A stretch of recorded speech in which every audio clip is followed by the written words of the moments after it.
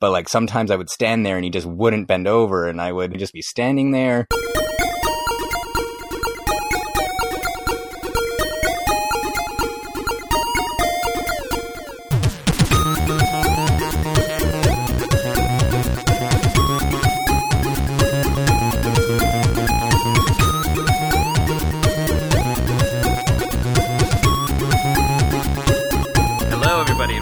Another episode of the Geekscape Games podcast. That's right, we're back with another episode of the #1 video game podcast on the Geekscape.network.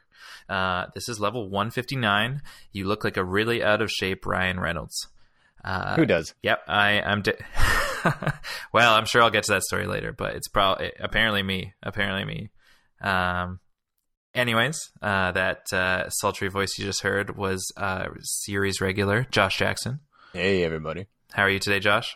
I'm good. How are you? I am doing all right. I'm stoked. It's the sun is still up, and we are starting this recording, and I feel like that's turning up a new leaf for us. Yeah. Well, it's pitch black, and there's a police helicopter outside, so nothing's changed for me. But it's good to hear that it's still sunny. How is it pitch black? It's only 9 o'clock, and we're in the same time zone. I have no idea. But I guess you're thousands of miles lower than I am, so. Yeah, that probably has something to do with it. Yeah, that's true.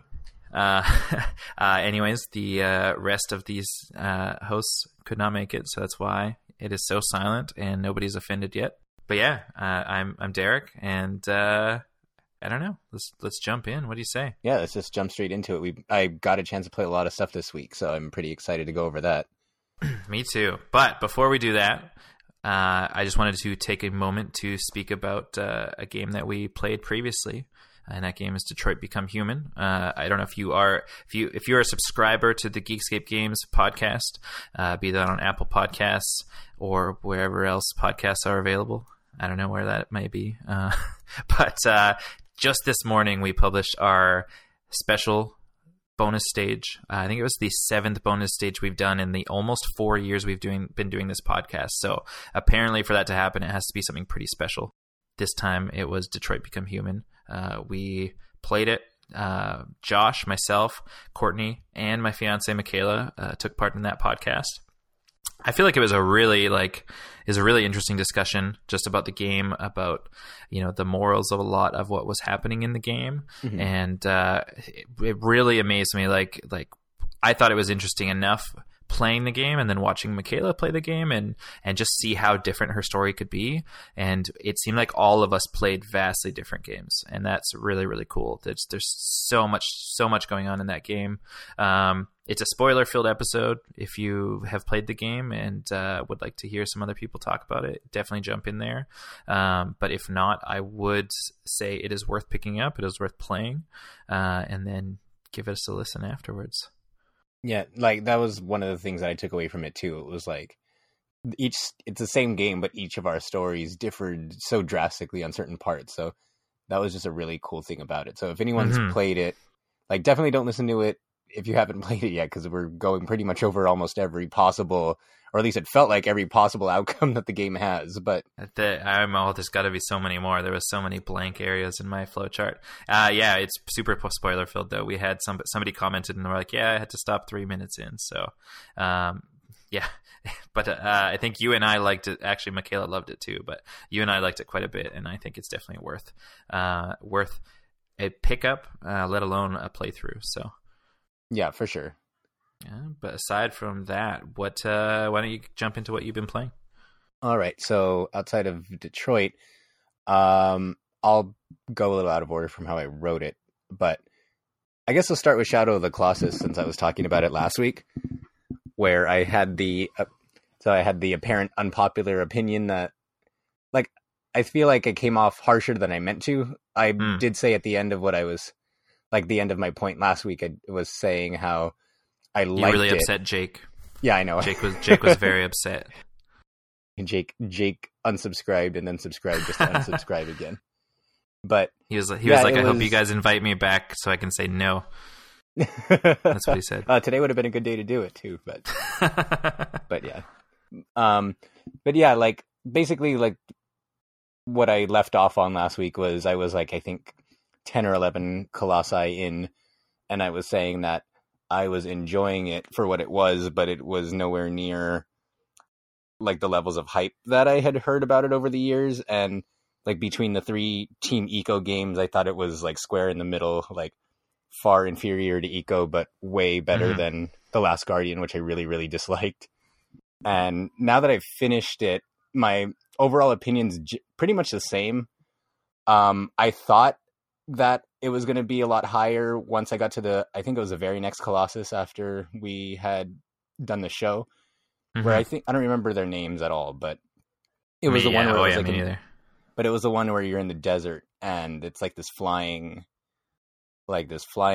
dragon thing, and it has like these air sacs on its belly, and you're supposed to pop them, and which makes it sink into the sand, and then you're supposed to like ride on the horse like side by side with it and jump on its wings while you're moving on the horse. And that was like the coolest thing that I had done in the entire game at that point. And it felt so rewarding because like a lot of the Colossi, it's like, to me, the game felt like it was essentially a puzzle game that was disguised as an action game in a lot of ways. Because to kill them was just basically like you had to figure out some kind of trick. Like each one had some kind of specific method to get them to get close enough for you to be able to climb on them and get to their weak points and all that. But this was the only one up until this point where it actually felt like a fight, which made it feel really rewarding once I was able to pull it off.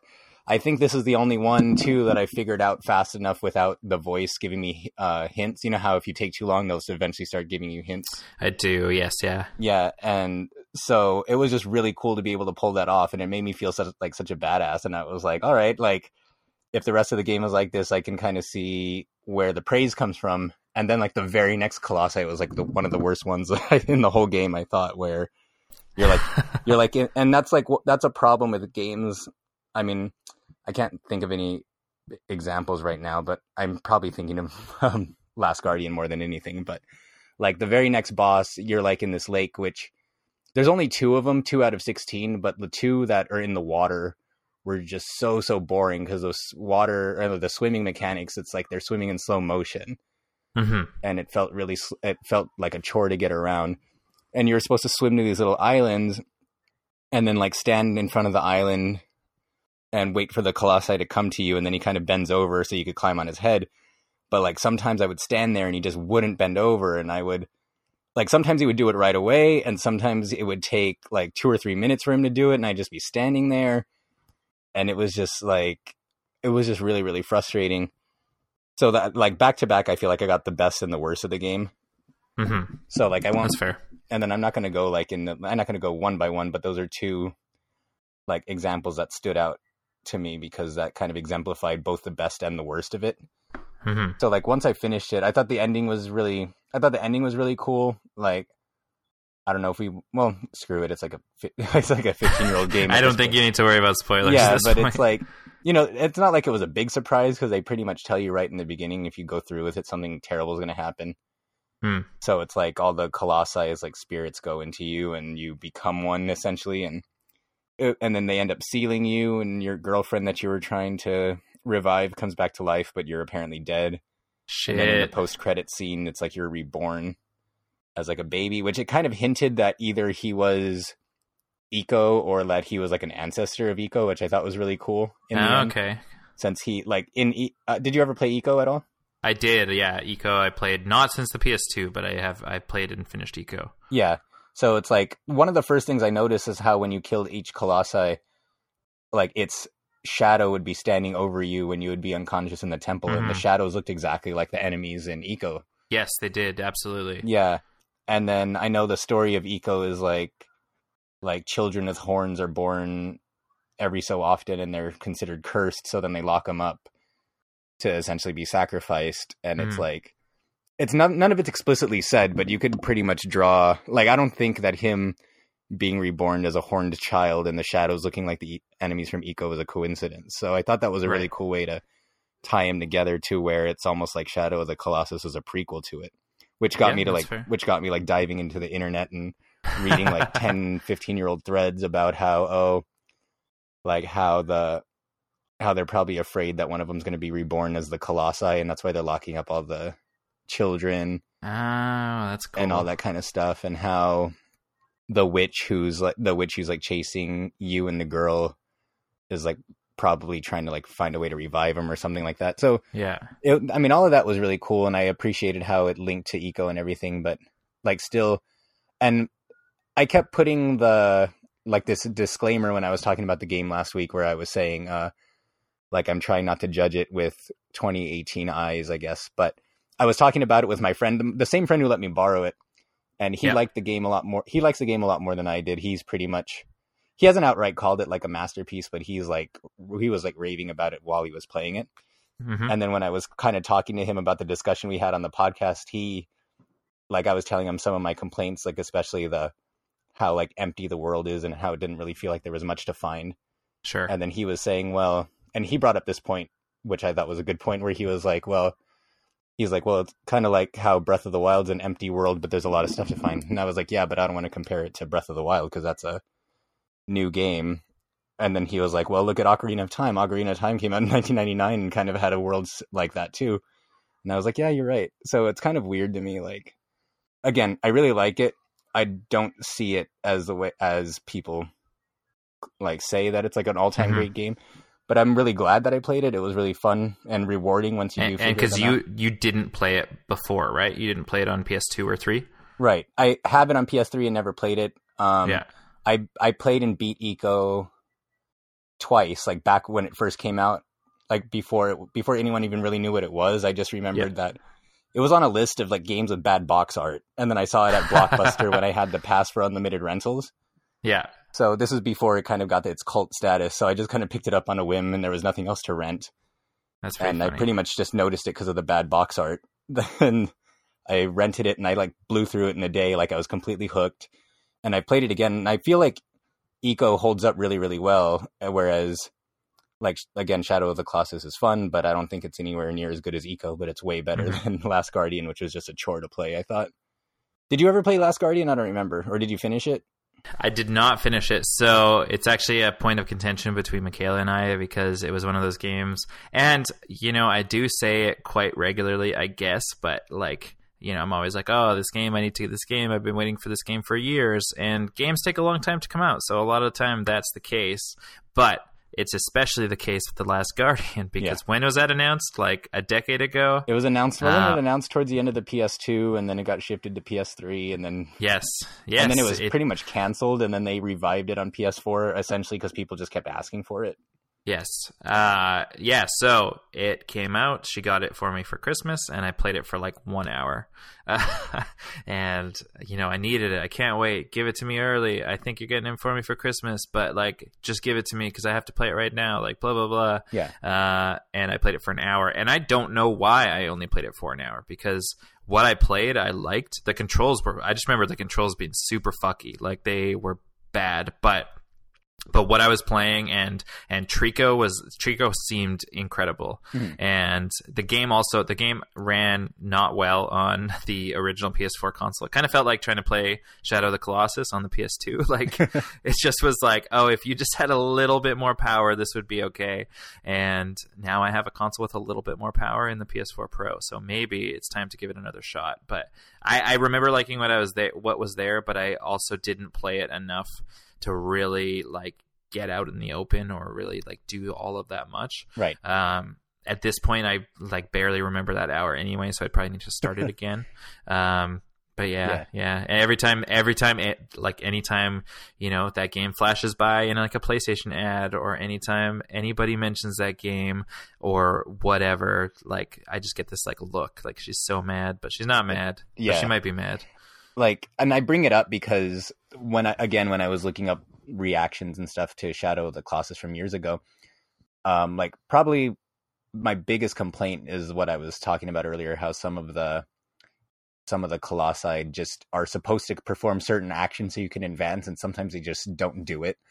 And one of the defenses that I kept reading in forums and stuff was that they were designed to be like living beings, so they're not supposed to listen to you every time or do what you want them to do every time, even though like you're doing everything right on your end.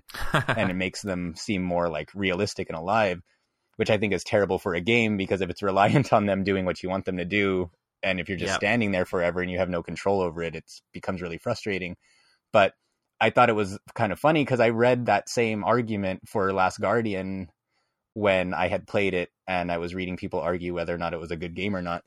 Mm-hmm. And it's like the same as Shadow of the Colossus, but so much worse because like almost all of the puzzles revolve around getting Trico to do what you want.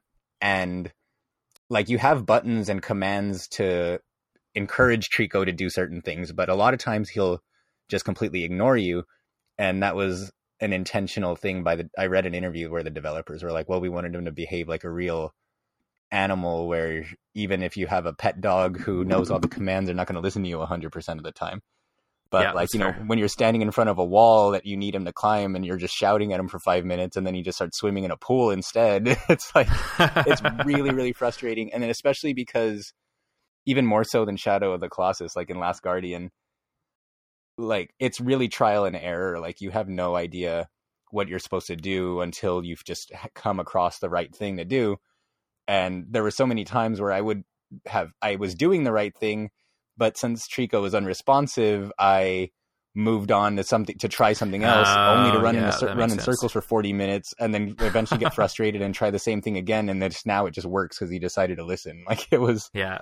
So yeah, not to go too much off topic, but that's kind of the gist of my feelings on Shadow of the Colossus. Like not as good as Eco, way better than Last Guardian, but it kind of shared pros and cons of both. So it was kind of interesting to see, like kind of in retrospect, how they kind of evolved from Eco to Shadow of the Colossus. And that admittedly is such an ambitious concept in 2005 or whatever it was. And then even they now, probably couldn't add anything to the world because the PS2 couldn't run it. Right. Yeah.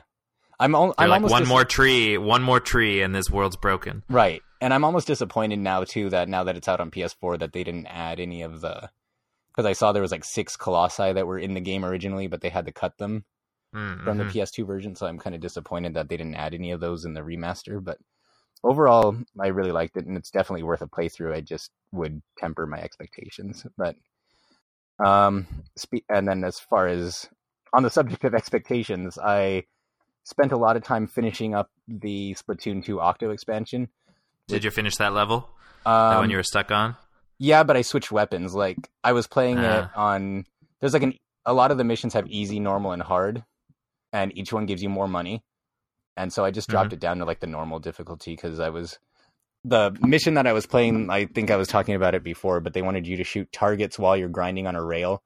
Yes. And if you miss any target, or if you're late hitting a target, you'll fall off the rail and die. And there's like 30 targets. I think if you have to do the stage perfect.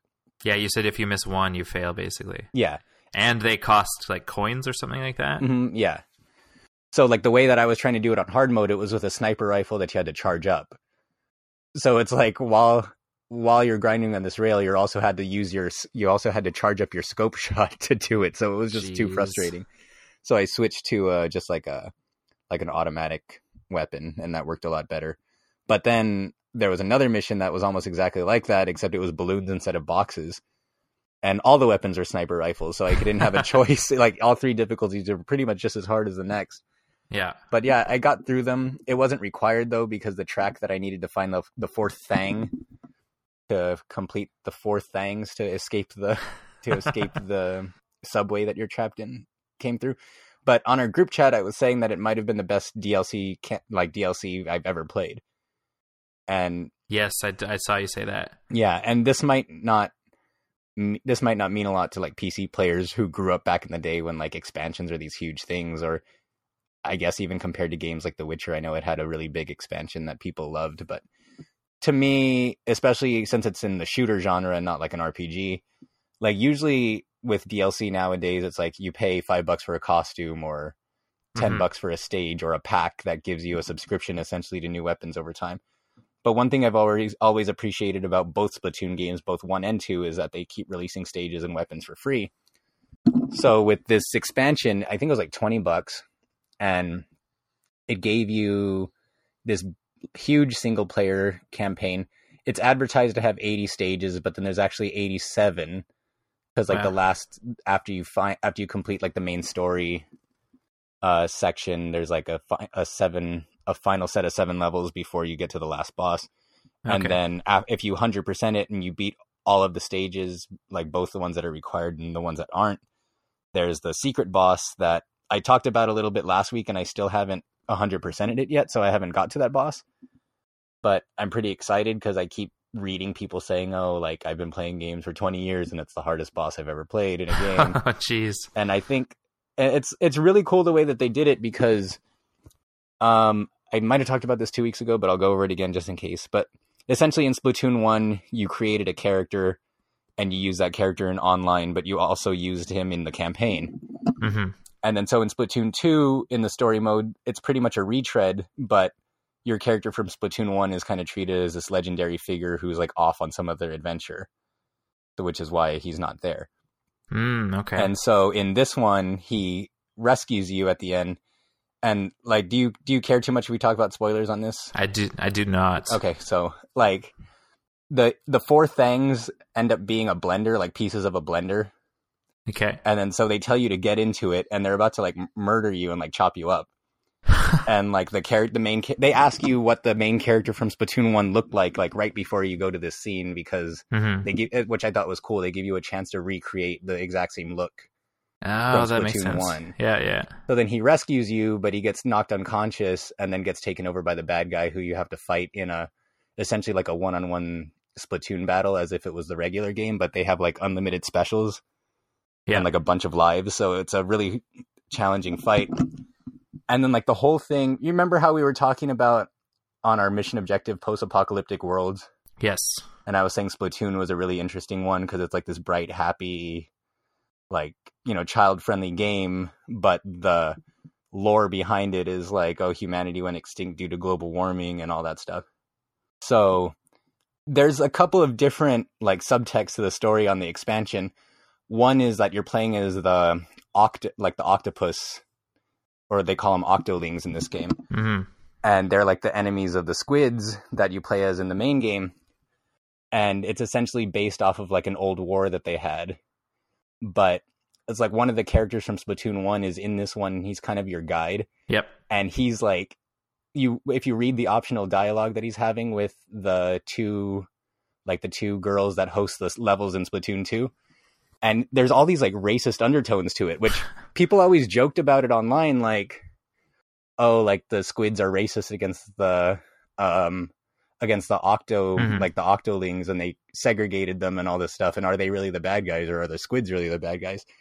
So there's all these like conversations where he's like saying all this like stereotypical racist stuff, where he's like, oh, like you can't trust those octolings, but this one in particular is cool because they listen to the music I like.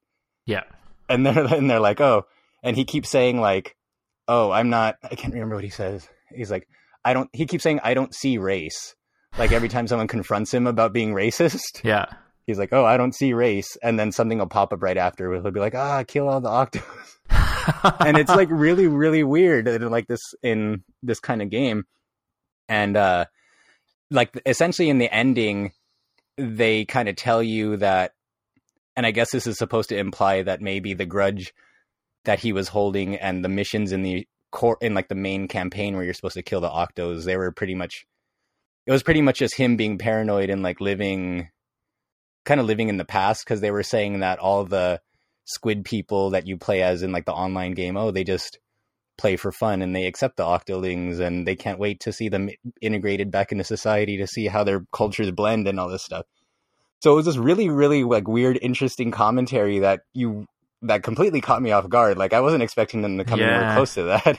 Yeah, that's pretty weird. And it was really weird. But then more so than that, like the last boss of the game, it's like this whole plot was by an AI created by this human professor that created the AI to monitor life after humans went extinct. Okay.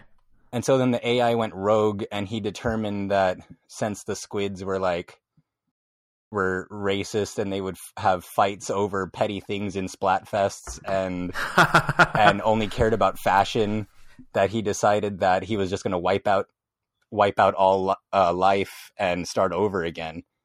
And then the reason why he was trying to have you collect the pieces of the blender and then blend you up is because you were like the 10,000th. It's kind of had this really strong Portal vibes, but you were like the 10,000th subject who completed the trials, and every person who completed the trials, he was like killing them and blending them up to mix their DNA to make like the perfect life form to continue life after he wiped out everybody else.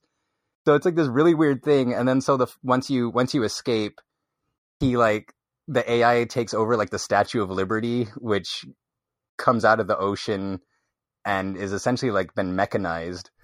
And so he's collecting solar power in the Statue of Liberty to like wipe out all life on Earth at that point to start over again. And you're supposed to, it was a really cool touch because every mission, did you ever play Metal Gear VR missions or anything like that?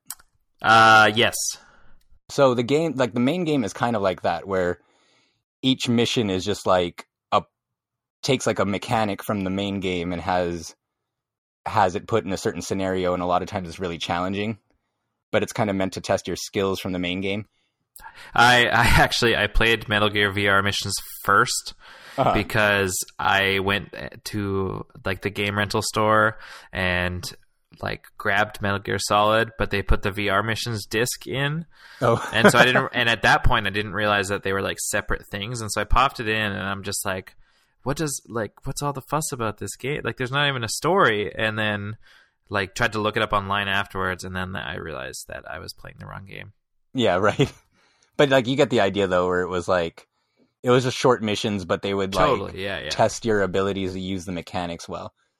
So like the last fight with the Statue of Liberty, I thought it was really, really cool that instead of it just being a mission, it kind of puts all of your skills and asks you to like put them all together in a actual turf war mission, which if you remember in both Splatoon games, like the main mode is turf war where you're supposed to cover up the ground. Totally, yeah. Covers up the most ground wins.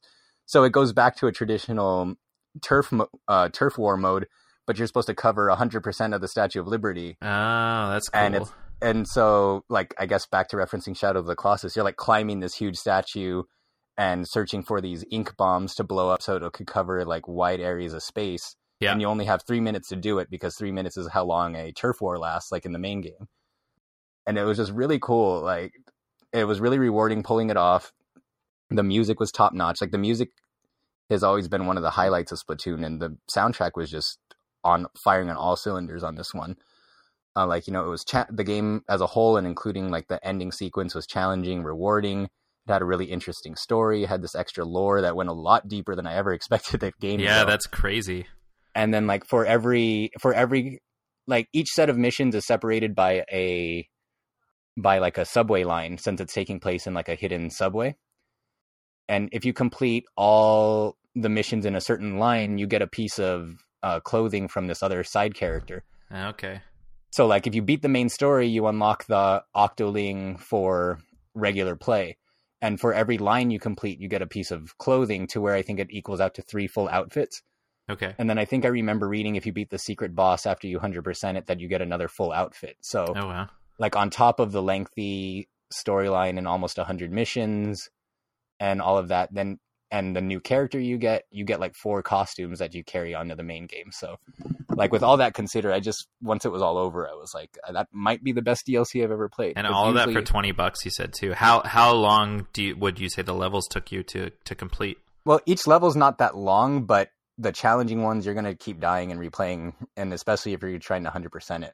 Okay. So I didn't really keep too much track, but I pretty much played it all day at E3 when I was in line, and then started playing it at work on my lunch break. So I would say that to get to this point that I'm at, it would probably have been about, I want to say maybe six hours or so. Yeah, that's pretty good. Probably between 6 and 7, and there's still, I think, 12 levels that I haven't finished. And then if the last boss is as hard as people are saying, I'm probably going to be fighting it for just as many hours as it took me to beat the whole rest of the game. That's not bad. Yeah. So it's like, you know, you usually, especially nowadays, you're paying for costumes individually, and you're paying for characters individually, and you're paying for levels and campaign content individually. Totally. Like, this game was like $20. Like, you get the costume, you get the character, you get this story mode, you get the really well done story with the really well done levels. And like, aside from my only real complaint is there's some real strong difficulty spikes at certain point. Like those missions that I was complaining about. Yeah, you said you didn't have you said you didn't have too much of a hard time until those hit, right? Yeah, like it was, and they were like, not even just that, but they were right before really easy missions. Yeah. So it was like sometimes the difficulty would just wildly fluctuate. Like it doesn't really go in a linear fashion where it gets progressively harder. It's just like all of a sudden it could be way harder. And granted, it is a non-linear. It does have a non-linear progression system. Like once you hit certain forks in the road, you can decide to go different paths. Yeah.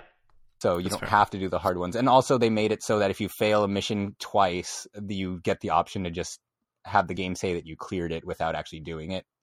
So you could just skip it and still get the credit for people who just want to enjoy it. But, you know, I'm not going to do that. So like, I feel like I want to get the most out of it by just playing it through. Totally.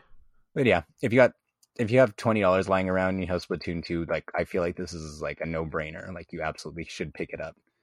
And if you don't like play Splatoon right now, or for whatever reason, like if it ever goes on sale, like there's no reason not to get it. It was so much fun to play, and I'm still not done. Yeah. So yeah, that's awesome. So hopefully I could report on that secret boss next week. But yeah, and then just to speed through my last two, Street Fighter V came out, and this is kind of touching on news a little bit, but Street Fighter V came out with a big update this week, which finally included the ability to save your progress on survival mode, which has been a complaint since the game first came out like 2 or 3 years ago now. Oh, wow. Like, to put it into context, the only way to unlock certain like alternate colors for your character was to complete 100 character survival mode, where the characters would horribly spike at like the 50th fight, and if you lost, you had to start all over again. Yeah. And even getting to 100, it took like 2 hours of just straight play. Oh, wow. So after all these years, they finally added an ability to save it in the middle of your progress, and they added new items that you can use during survival mode to help make the game easier to complete.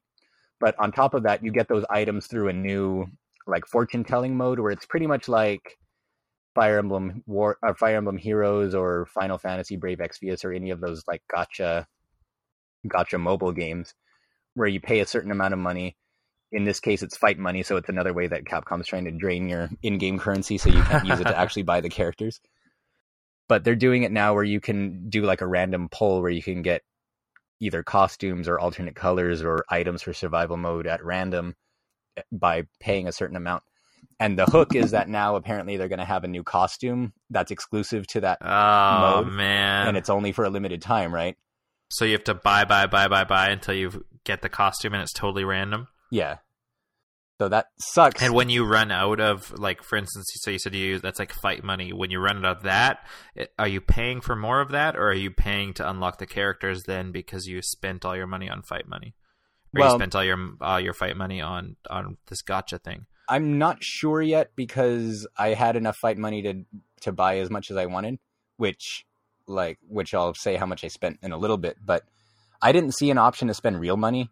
Okay. But fight money is so limited in this game now. Like once the arcade edition came out, they got rid of like a bunch of different sources to unlock it. Yeah. So like I'm presuming like almost everything definitely everything in the game, if you don't have enough fight money, they give you the option to pay real money for it. So I'm guessing there's a way to do it for this feature, but I didn't see it because it didn't give me the option since I had enough fight money to spend. So the costume they're giving away for the first round it's called Cannon Spike Cammy, which is almost the exact same as her default costume, but with slight variations. And it's modeled after this beat 'em up called Cannon Spike that she was a star of, that was cool. A Dreamcast exclusive. And it's like, it's super obscure. Like, and I think it's pretty expensive now. The game is? Yeah.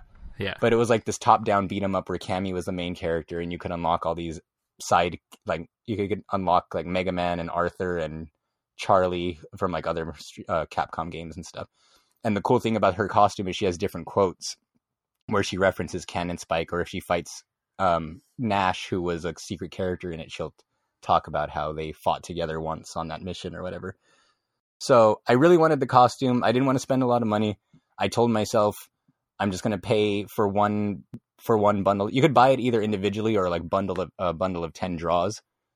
So I told myself I'm just going to buy one bundle, and if I don't get it, then whatever. And then I bought one bundle and I got it. So that was like the best luck that I've had in one of these games in a very long time. That's pretty rad.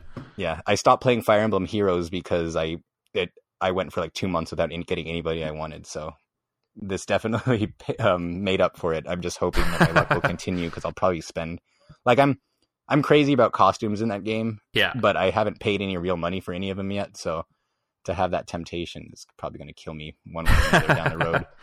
And then lastly, and I'm sure it'll help segue into what you're going to talk about, but right before the show, I finished playing Captain Spirit, or The Awesome Adventures of Captain Spirit, which is the prequel to Life is Strange 2. Now, when you downloaded it, did it initially just say Life is Strange 2 demo? So I actually got Michaela to download it while I was at work so that I could play it when I got home, so I have no idea. Yeah, it was really weird. Like, when I downloaded it pretty much right when it released, but I didn't get a chance to play it until today. Okay. And I was confused because when you looked it up on the PlayStation Store, it just said Life is Strange 2 demo. Okay. And I was like, what? So I don't think it did because I grabbed it from, like, for instance, I grabbed it from the store, the Xbox store on the iOS app, and then got Michaela to turn the Xbox on essentially so it could download. But it right away when it came out, I searched for Captain Spirit, and that's what it came up as. Yeah. Like, I think I searched for Captain Spirit, and then the top result said Life is Strange 2. But then when it downloaded, it like fixed itself. And then when I went back and checked in the store later, it said Captain Spirit. So maybe that was just some weird thing in the PlayStation Store. But yeah, but I played through it. I thought it was a really interesting setup, but I thought like a lot of it was pretty dull. Like it felt like nothing was happening until pretty much the very end. Yes. And it took a really, really long time to find like what I was supposed to do, because I think if all you wanted to do is advance the story and see how it ends, I don't think it would take very long. Yeah, I can see that. But like the game gives you all these, I didn't know they were optional at the time, but there's all these optional like goals that you could accomplish, like completing his superhero costume or fighting the monster that he's imagining fighting.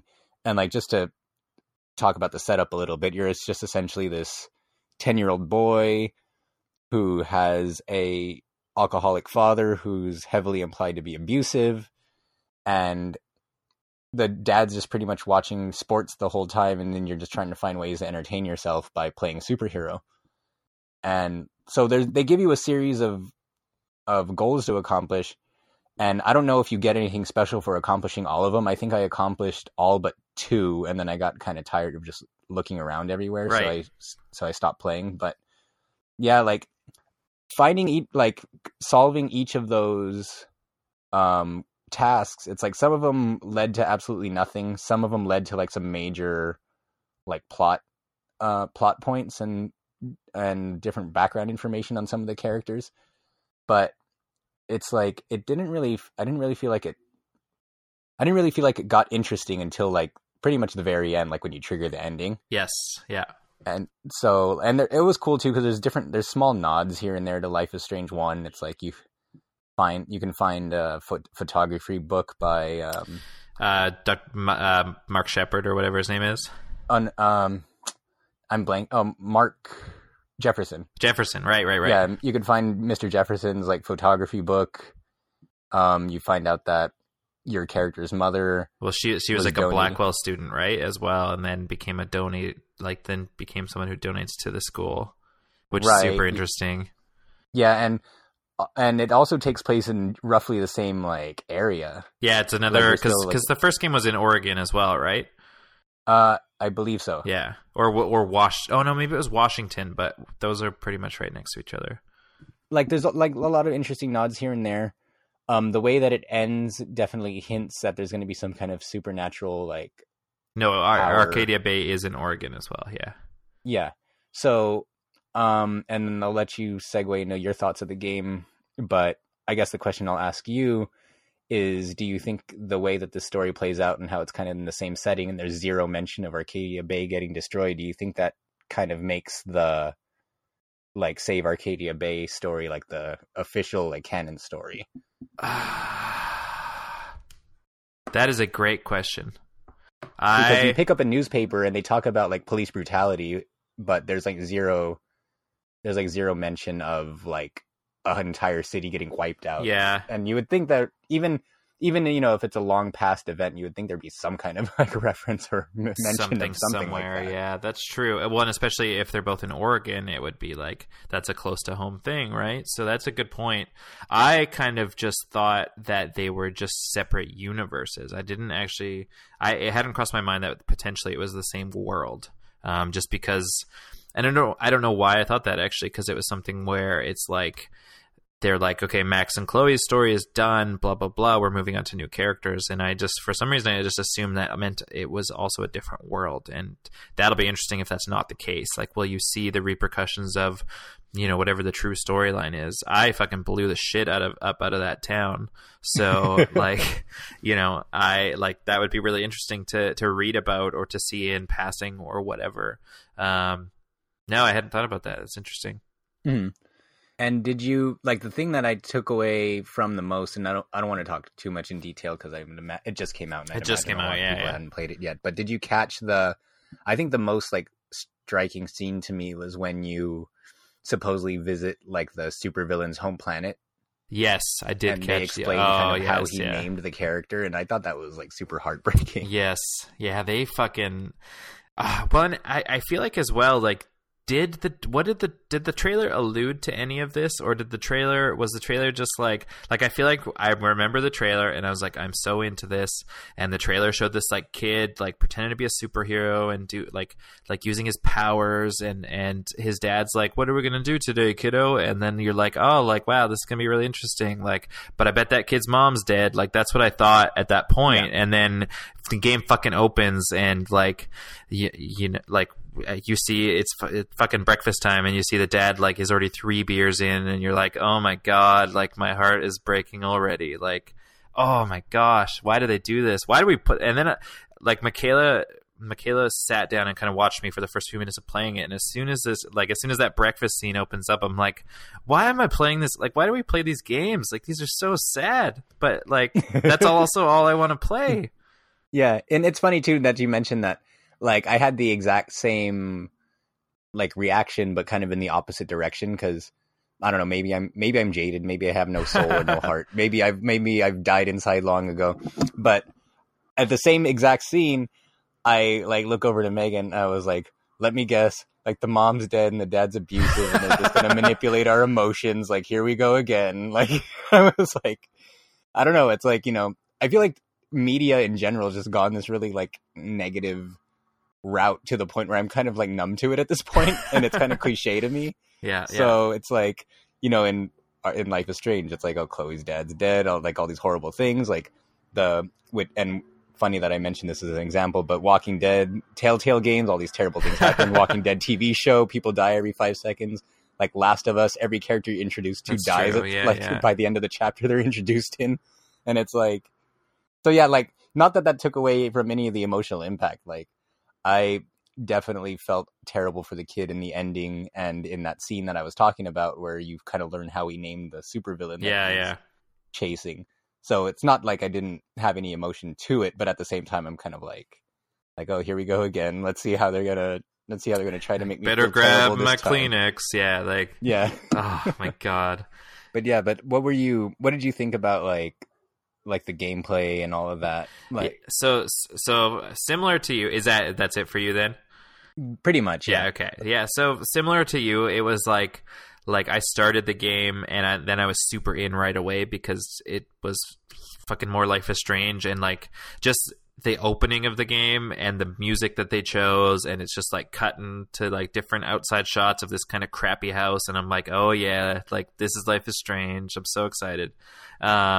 But yeah, it was something where, like, I feel like the beginning, like, through the breakfast scene and introducing these characters and whatever, so the beginning and the end were super interesting, and then the middle was super boring. Like, it just felt like there was, and I don't know if it's something because it was just this, you know, tiny teaser, this tiny taste. Like, the whole game revolves around, like, the setting doesn't change. You're in the house or you're outside the house.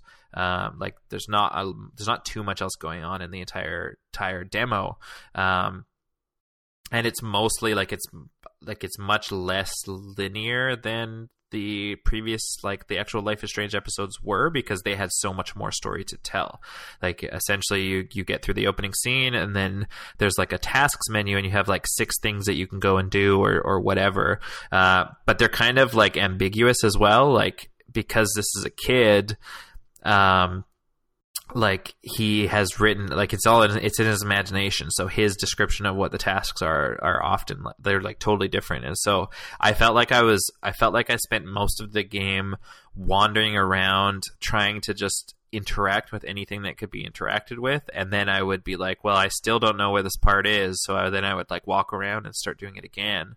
And I don't know if it was just me or if it was like it was just hard to find the stuff. A lot of the time, like finding it wasn't just you. Okay, all right. Like, and so, oh, sorry, I was just gonna add, like, I felt like I scrutinized this demo way more than I ever scrutinized Life is Strange 1, and I still somehow 100%ed Life is Strange, and still was missing like 2 things in this. Yes, yeah, it was this, and I feel like the reason that middle chunk felt like that is because it was so long and it took so long to find everything. And had it been easier, or had that stuff been more right in front of you, I feel like it would have been fine, because it was this kid getting ready for his day, and then like playing with his toys and doing stuff outside and blah blah blah. Like all of that stuff is interesting, but it was and the scenes at the end when I had finally found the fucking 7 pieces, the 7 pieces required to do whatever. Like once I got to that scene, once I got through to that point, the scenes were interesting, but the process of getting to those scenes was not. And so it almost kind of dragged on for a long time. But then the ending basically happens, and I'm like, fuck yeah, I'm in. Like, let me play this again right now. Like, I can't wait for Life is Strange 2. I'll pre-order 2 copies. Like, oh, I'm so excited for that. Yeah. And like, it's hard to talk about without spoiling it, of course. But I feel like we, at the very end of the game, we see a couple of other characters. I wonder if potentially one of those is the main character of Life is Strange 2. I mean, we don't, like, the game comes out in 3 months and we don't know anything yet. And 3 months, June, yeah, 3 months, because the first episode will launch in September, which is so soon, and we don't even know the characters at this point. Also, how much must Don't Nod have grown since the first game to have just released Vampire like a few weeks ago, and to like now be releasing the first I mean, I guess like it's just the first episode, so they don't have to have that much of it done at this point, but still that seems like a pretty quick turnaround from Vampire at this point. But yeah, I think there was a lot of marked improvements in this versus both Before the Storm and the first season of the game. I thought things like the graphics everything looked a lot sharper, and it could be, for instance, I don't know if it's because I was playing on the Xbox One X, whereas the first game and Before the Storm I played on the One X as well. I feel like it looked cleaner, it looked sharper. They've again made improvements to the lip syncing, which I know was a negative point for a lot of people in the first game, and it did get vastly improved in Before the Storm. It also seems to it seemed like it was running at 60 frames a second, so it was like super smooth on the One X, which was really, really neat. Yeah, no, it's hard to say too much more without kind of really starting to spoil it or break it down, but I feel like it was a good introduction to this world. I think that it's probably not the last we'll see of Chris, which is cool because he's an interesting character and he has an interesting life, and I would like to see things get better for him. But it's a Don't Nod game, so it'll probably get much, much worse. I wonder if he's going to be the main character, or if he's going to be like the Chloe of the game, where he's the one you're like trying to save from this horrible like life with like this series of like of tragedies. See, I would like that is the second one, the latter there, that would probably be what I would lean towards, just because I feel like if Chris was the main character, why would they not say that? Like, why wouldn't they be like, here's your main character from Life is Strange 2 and here's an introduction to his life? Like, for him to be the main character, like, and them to not say anything, that just kind of seems weird. Right. Because they didn't introduce it as, your introduction to Life is Strange 2. It just said to the universe, to the world that they're in at this point. So I don't think it makes sense for him to be the main character, that being said. Yeah, for sure. I agree. And it'll be interesting to see where they go with it. Like you were saying, I'm completely hooked at this point, and I'm excited to see what the main game's going to look like. I'm just hoping, and I'm sure it will be, but because it's not going to be confined to one environment. But yeah. Like I'm really hoping that the main game is going to have, like, it's going to feel like a lot more exciting and dynamic. Totally. Than this one. And I think it will. And it's I don't know, it's going to be tough though. Like, I feel like I was so attached and so connected to Max and Chloe and Rachel. Like, it's going to feel weird to have them not involved at all. Like, as much as their story was complete and their story was done, and as much as I loved seeing, like, the Rachel and Chloe stuff happen in the Before the Storm prequel, in the farewell episode, which was short, but like a great bookend to the series or to the series for these characters, and also like full of fucking heartbreaking moments. Like, as much as it is closed, I would love them. I would just fucking play Chloe and Max games for the rest of my life. Mm-hmm. They're such interesting characters, and they're hella cool, and they're super well written. I threw a hella in there just for Shane, because he really didn't like their teen speaking in the first game. Their teen speak that oftentimes felt like it was written by middle-aged old Frenchmen. Yeah. But yeah, I was hella cool with it, so I cannot wait for more. Did you have anything else on Captain Spirit, or was that pretty much it for that? Not without going into spoiler territory, so I think we're pretty much good on that. We should cap it off, yeah. Okay. Yeah. So yeah, speaking of Don't Nod, the last regular episode, I think it was, I talked about playing Vampire and how I was feeling about it so far. And those feelings were that I was interested in this world, but I was not super invested yet, and I felt like there was way too much talking, especially to open the game. I haven't played it since, so I don't know if that's, Detroit came out afterwards, and I got super into that. I don't know if it's just that I'm not that into this game, or that I'd rather play almost anything else, but I feel like that's saying something. I do intend to go back to it. I do intend to play some more. I am interested in it. I just haven't loved what I've played so far. But hopefully I'll have a little bit more on that one next week. The only other game I played, and then I've kind of got a bit of an event to talk about, but the only other game I played a bit more God of War. I think this would have been the first time I actually had really played it much since getting the PS4 Pro.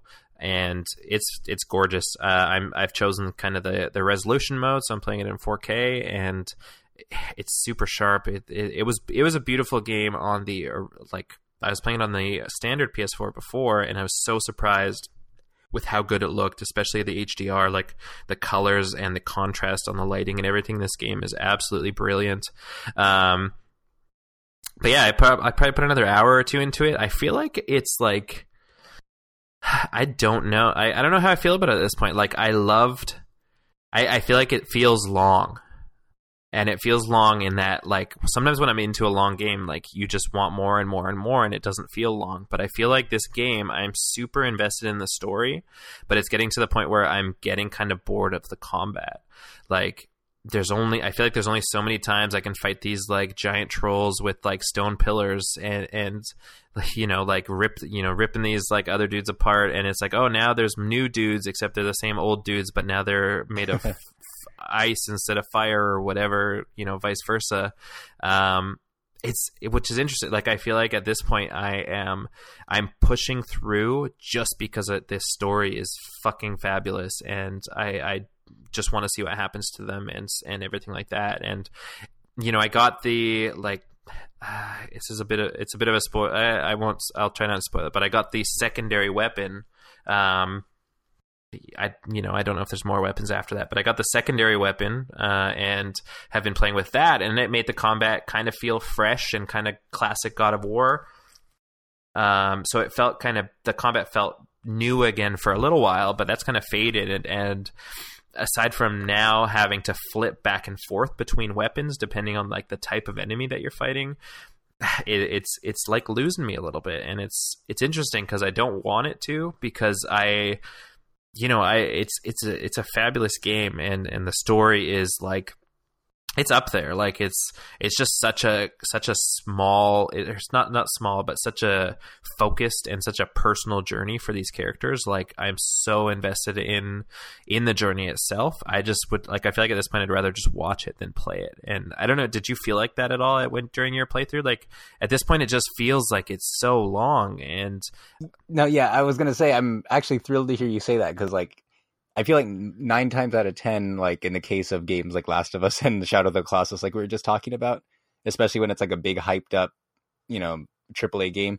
like you and I usually have like different opinions on it, but everything you're saying is like exactly what I said on the God of War podcast. Oh, no way. Courtney. Like I still thought it was a really good game. I would have probably given it like a 9 out of 10, but yeah, like people who are giving it, and it sounds like you had even bigger problems or got even more bored of the combat than I did. Because I never got bored of it, but I never felt like I had to put any variety into how I fought.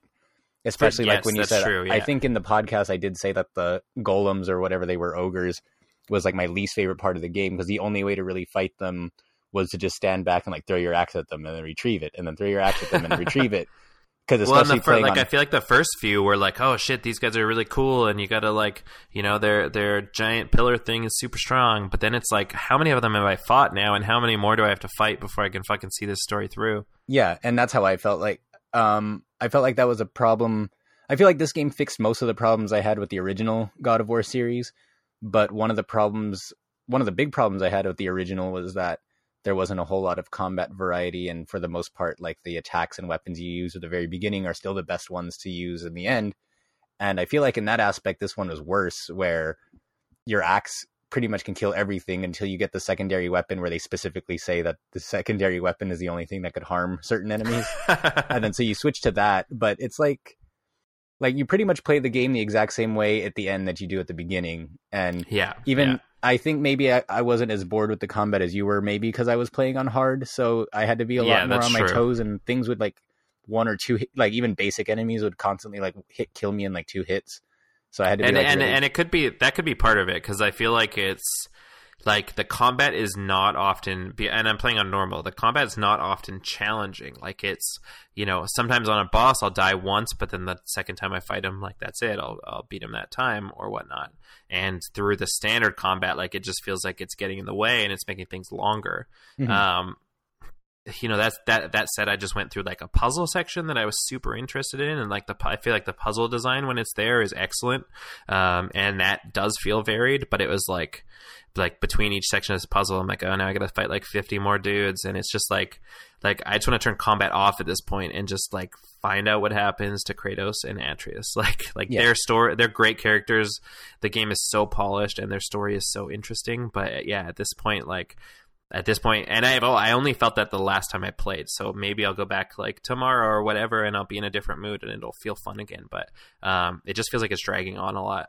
No, and yeah, like how I mentioned previous podcasts too, when I was going through it, I was like, I really hate when games like lie to you and like bait you into thinking you're done, and then they say, no, just kidding, you have to go here instead. And that happens like a ton of times in this game, and I think that kind of like amplified that feeling that you had, because like towards the end I was like feeling like I was tired of fighting these enemies.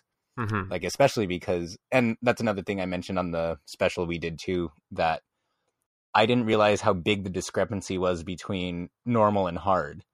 Like it felt like I jumped 3 difficulties, because I was watching Megan play it. She started it on normal, and she was just getting she was taking all these hits from like the first boss and was fine, and I think I could only take 2 or 3 hits from him before being dead. And I was this feels more like the gap between normal and like very hard, or like normal and extreme, not like normal and just hard, not like just one level above. So I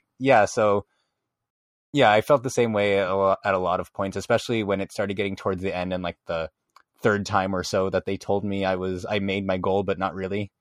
And I was like, all right, I was like, just let me see how it happens to them. That's all I really care about at this point. Just stop throwing enemies at me. I don't care anymore. Like I've fought like I said, I fought them the same way at the beginning as I am now. Yeah. So I'm not being challenged in any new or exciting ways. So just get totally. It over with. Yeah. So and it just feels like at this point, if the story wasn't so interesting, I probably wouldn't pick it up again. And but the story's so fucking interesting that I just want to get through it. Like, I need to get through it. Yeah. And did you play the original God of War games? I did, yeah. I don't remember them. I don't remember that much of them at this point because it was like 2004 or 5 or whatever. Right. So I played. Was God of War 3 on the PS3? Yes. Okay, so I only played 1 and was there 3 on the PS2 or just 2? Like, 2 on the PS2, 2 on the PSP, and 2 on the PS3. But the second on the PS3 was a spin-off. So. Okay, so I think I played God of War 1 and 2, and then one of the PSP ones. And I really did enjoy the series back then, or I remember enjoying it. Although I always felt like I was just playing like a reskinned Rygar, The Legendary Adventure, which is one of my favorite PS2 games. Mm-hmm. The Blades of Chaos just kind of felt like his, what's it called, like disc armor or whatever. Yeah.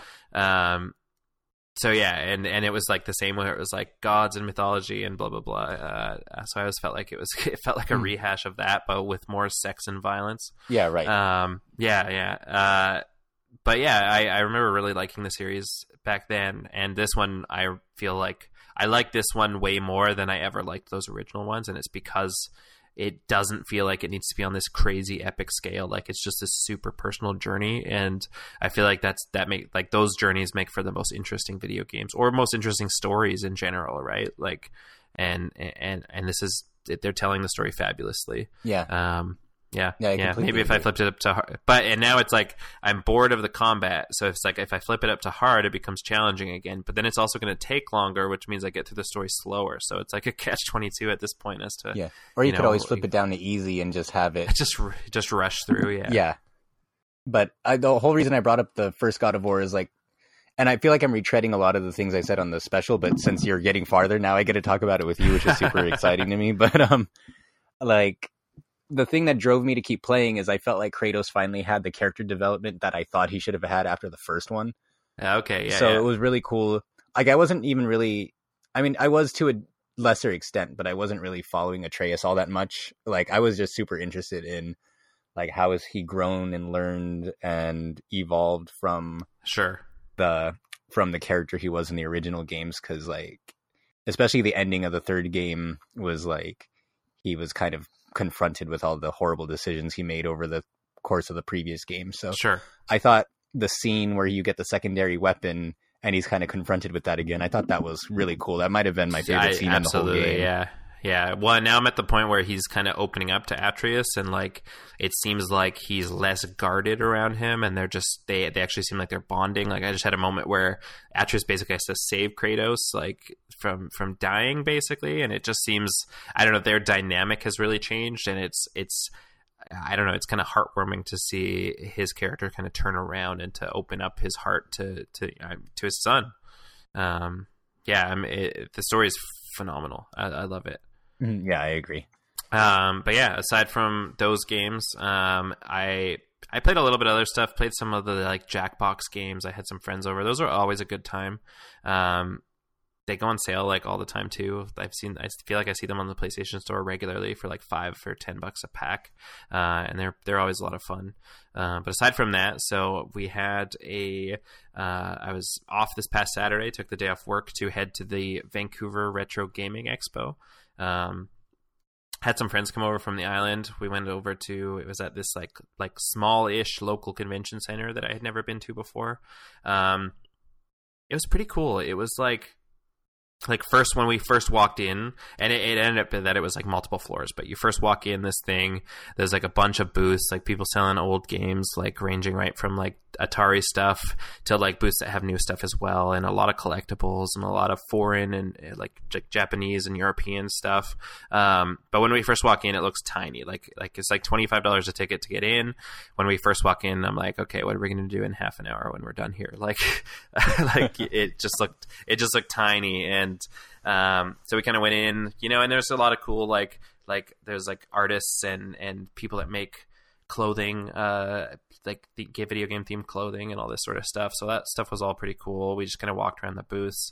The only thing I picked, like, I didn't pick up much, and it's interesting because I used to.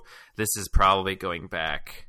How old am I now? This is probably going back like 12 years, but I used to have actually a pretty big retro game collection. So I like right from, I think I had like, I think I still have a couple of Commodore 64s in like my parents' basement type thing, but I had like every classic console. I had so many games, like just so many, and this was at a time I started collecting it at a time when it wasn't super. Like now I feel like there's so many classic games, like to the point where you can have a retro gaming expo. And I don't know that this was the case 12 years ago, but I just remember my dad and I would go to like garage sales around our town and just find these like gold mines of like old people selling their like kids consoles for like $10 for like an NES and like 45 games and all that sort of stuff. And that hunt was almost just as fun as like collecting and playing them. But I ended up getting rid of that collection a few years later. It's kind of in like there was actually in the local museum at my town, at the town I grew up in, there was like a video game themed exhibit at the museum that my dad had put together. And so he had the collections of a few local collectors there, and my stuff all ended up in there. And that ran for about a year and a half or something like that. And it was cool seeing all that stuff there, but it just, once it kind of got taken down, it felt like a bunch of stuff was like damaged or missing or whatever. And, it's kind of, I just kind of lost the heart for it after that, just because just looking at what I had and then what it became, I kind of lost the heart for it all. And so it kind of just sat in boxes, and I kind of moved and I moved again. And then one day I just brought it all to a pawn shop and was like just boxed, like probably like 5 or 6 like big boxes just full of cartridges and consoles and everything like that. And I think I got like a couple $100 for it. And then I'm going to this thing and I see like so many of these like cartridges that I had that are like $100 to $200 each. And like now people sell NESs for like $100. And there was like, I think I had a box of like 10 of them at one point that I just like handed to this pawn shop and stuff like that. And I'm like, oh no, I threw so much money away. But going to this event and kind of seeing all of that, it also like, it made me miss it. And I was like, the last couple of days I've been like looking at some old shit on Craigslist, and I'm like, should I try that? Should I pick up an NES again or whatever? And I don't know what I'm going to do, but it was interesting being in that environment. The coolest part of the day, it was cool. They had some like video game themed bands and stuff there, which was pretty neat. But the coolest part, they actually had the owner of the essentially like Nintendo / Sony PlayStation prototype, which I don't know if you know too much about that. Do you know that story at all? Yeah, how Nintendo essentially created the PlayStation by like backing out of the deal in favor of the CDI at the last second. Yeah. And so at the time they like Sony and Nintendo had collaborated to the point where there was 200 prototype consoles produced, that were essentially, they were Super Famicom consoles. And then they had this disc drive for like the PlayStation element. So it was like a PlayStation or a CD add-on for the Super Nintendo basically. And, the story basically goes that like, so the guy that was the head of Sony Entertainment at the time ended up going and working for this bank, or banking company, which went out of business. And the owner of this prototype, whose name is Terry, he also worked for this company, and he was essentially, they were bankrupt, so they were auctioning off all of the stuff from the company. And this Terry guy, he had packed a bunch of boxes, and he like from the boardrooms and stuff. So he said there was all this like super nice like cutlery and dinnerware and stuff like that looked really expensive and was like had not even touched, for instance. So he planned to go to this auction to buy some of this stuff for cheap, so that he could like have new dishes and stuff like that. And so he bid like $75 for what he thought was just going to be these boxes of plates. And then he went to pick it up, and when he picked it up, there was like way more boxes there. And he was like, I think something's wrong here. Like, I thought this lot was just supposed to be a few boxes. And it turns out that they had combined a lot of the lots so that it would go quicker and they would have to do less work. And so he took all these boxes home and started going through them. And in one of these boxes is this Nintendo / Sony PlayStation. And this was back in 2009, and he didn't have any idea about any of it, and he threw it in his attic essentially, because he didn't have any use for it, and who wants this old console? And then it was in 2015 that his son was browsing Reddit, and there was like a Today I Learned on Reddit, and it was talking about this PlayStation console that was a co-production with Nintendo. And, you know, in the comments, he's like, oh yeah, my dad has one of those in the attic. And the entire internet's just like, fuck you, you fucking liar. Like, don't be an idiot. There's none of these exist. They all got destroyed, blah, blah, blah. And, you know, he went and he got his dad to pull it down from the attic, and sure enough, this is the only existing, as far as the world knows, this is the only PlayStation, Nintendo PlayStation prototype, and it's super fucking cool. So he's kind of traveled all over with it at this point. He did a panel at this expo, which was super interesting. He basically told the story about how he got it and what he's done with it since. And, you know, he kind of travels around.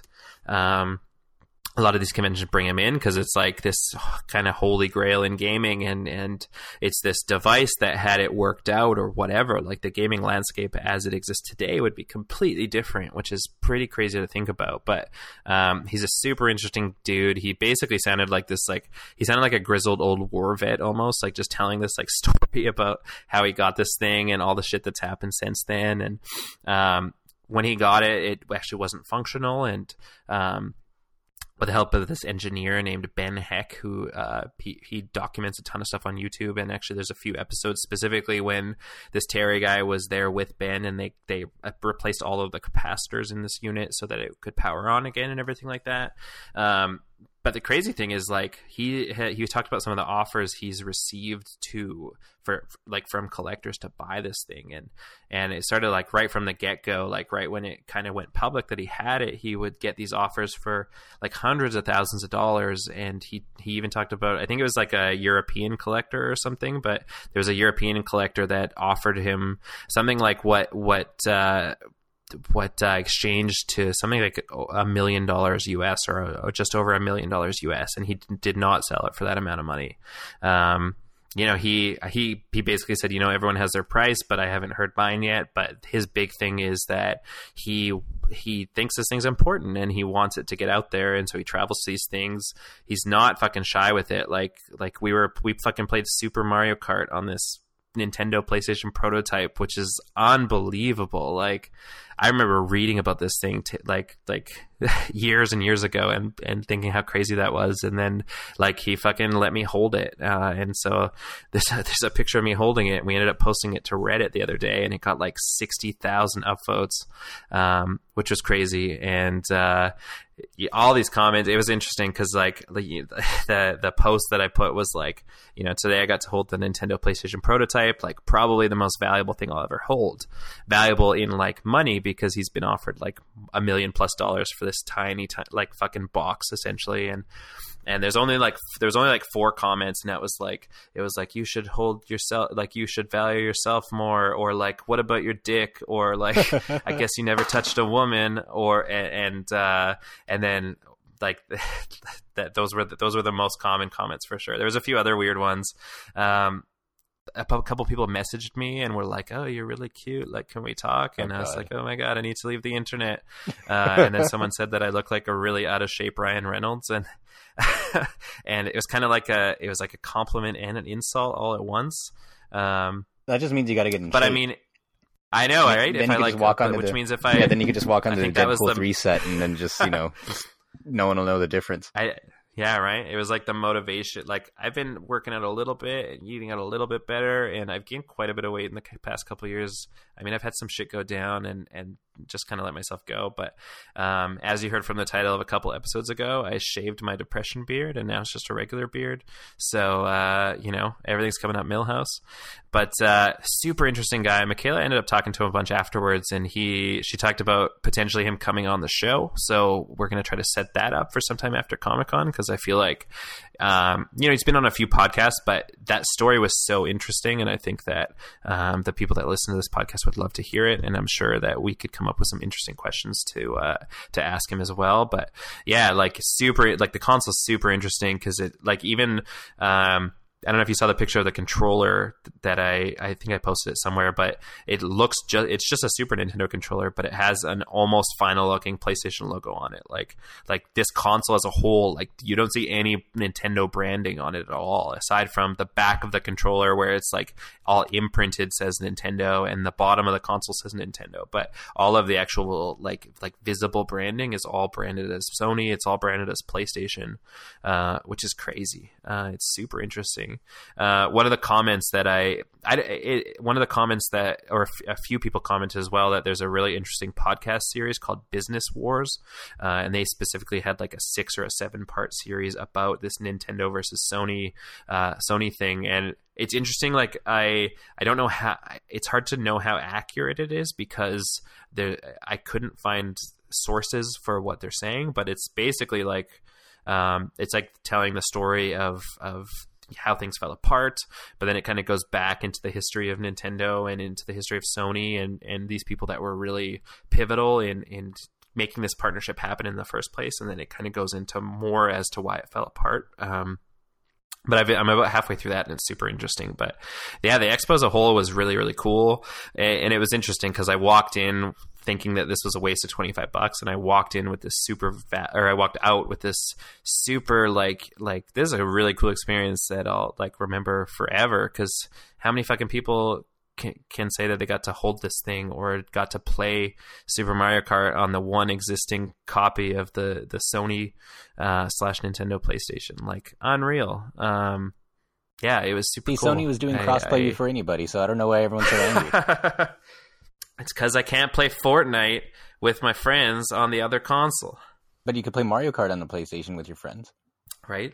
And then maybe if they open up to Fortnite, maybe they'll open up to Monster Hunter, and then I won't need to worry about what console I get it on.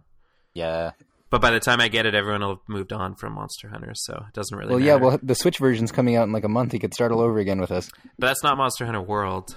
No, but everyone says Generations is better anyway. Yeah, Monster Hunter World looks really good, though. Like, it's really pretty. Yeah, both of them are fun. I still play Monster Hunter World regularly. Yeah. So. But yeah, that's been my week in gaming. It was an interesting week. It was a useful week. I'm super I'm stoked, Michaela. Like, I feel like I still, as much as I do this stuff, and as long as I've been doing this stuff can sometimes get shy around some of these people, and which sucks. And I know it's dumb, but whatever. But she just went up to this guy, like chatted him up. He was a super nice guy, which was funny because he kind of had a booth. He had a booth there too, and that's kind of where you went to. Like, you could see it, you could play it, and blah blah blah. But he kind of just looked really grumpy. But I think he's got like a bit of resting bitch face, because as soon as you talk, like, he looked really grumpy, and then as soon as you talk to him, like, he seemed like the nicest dude, and he would like talk to you for like all fucking day if you wanted, it sounded like. And so I'm glad that she talked to him, because it sounds like I think that would be we haven't done guests before. I think that would be a pretty cool guest. Yeah, I think so too. That would be awesome if you could get that put together. Totally. Yeah, I think that'd be really interesting. Yeah, no, definitely. It's a super interesting story, and I would love to hear it again. But yeah. Aside from I think that's our gaming. That's our week in gaming. But in terms of the news, a little bit of news this week. Nothing too crazy. It's always a little bit of a lull after E3. Probably the most exciting piece for me this week, and it's something that I know we've talked about again and again and again, and we especially mentioned it, or I especially mentioned it several times during the Detroit Become Human, episode. Is that Telltale Games have got to the point where their engine is so old, their engine is so clunky, the level of polish has just fallen significantly, because they are using this insanely old engine, and they're pumping out game after game after game after game, and they have reportedly they are ditching their engine. So Variety actually noted this earlier. So Telltale is moving away from using their own engine, which is called Telltale Tool, which they've used. Let's see. It doesn't say what that first game was, but it's been in use for about 15 years.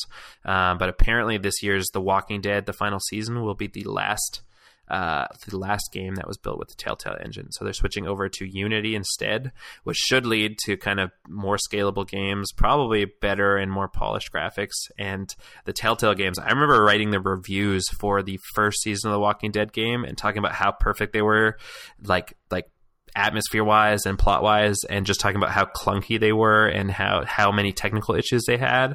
And that was that was years ago, and they're still using that same engine, and it was clunky then. So for them to be moving and, for them to realize, okay, like we need to move on, and for them to move on, and especially to use such an industry wide platform instead of using something on their own, like that means they're going to be able to rip this stuff out much faster, I think. And I'm all for that. I've kind of stopped playing a lot of the Telltale games because they were, when that first Walking Dead game came out, I feel like those games were few and far between, and they all had such a high standard of quality. But now I feel like there's 4 or 5 games running at whatever time, and it's just hard to keep up with. And also technically they've gotten so they feel so dated now. So I'm excited for things to feel a little bit more fresher with the move to Unity. Yeah, and like with the Telltale games, I got into them kind of late, but at that point there was already like so many. Like once I started, I think Walking Dead season 2 had been out for a couple of years when I first started. Oh wow, yeah. So it's like I started playing Walking Dead season 1 and Wolf Among Us, and it's like they all just felt exactly the same. So I had a lot of trouble like jumping from one to the other. I was like, I played one, and then a year later I would pick up another. So I'm excited. Totally, yeah. I'm excited to hear that they're kind of moving on to a new system, because I was already kind of tired of it years ago, and when I started, like I said, that was already years after it had been out. Totally, yeah. And they were releasing so many games all at once too that it became hard to keep up with, because they had 2 Batman games, right? And then they had Guardians of the Galaxy, they had Wolf Among Us, Walking Dead, Game of Thrones, Minecraft story mode. Yeah. So many Borderlands. Yeah. And so it's a good time, because they also, a few months ago, they announced that the Wolf Among Us season 2, which I never thought was going to happen in the first place, but it was delayed, and it looks like that game will actually be using the Unity engine instead, which is good.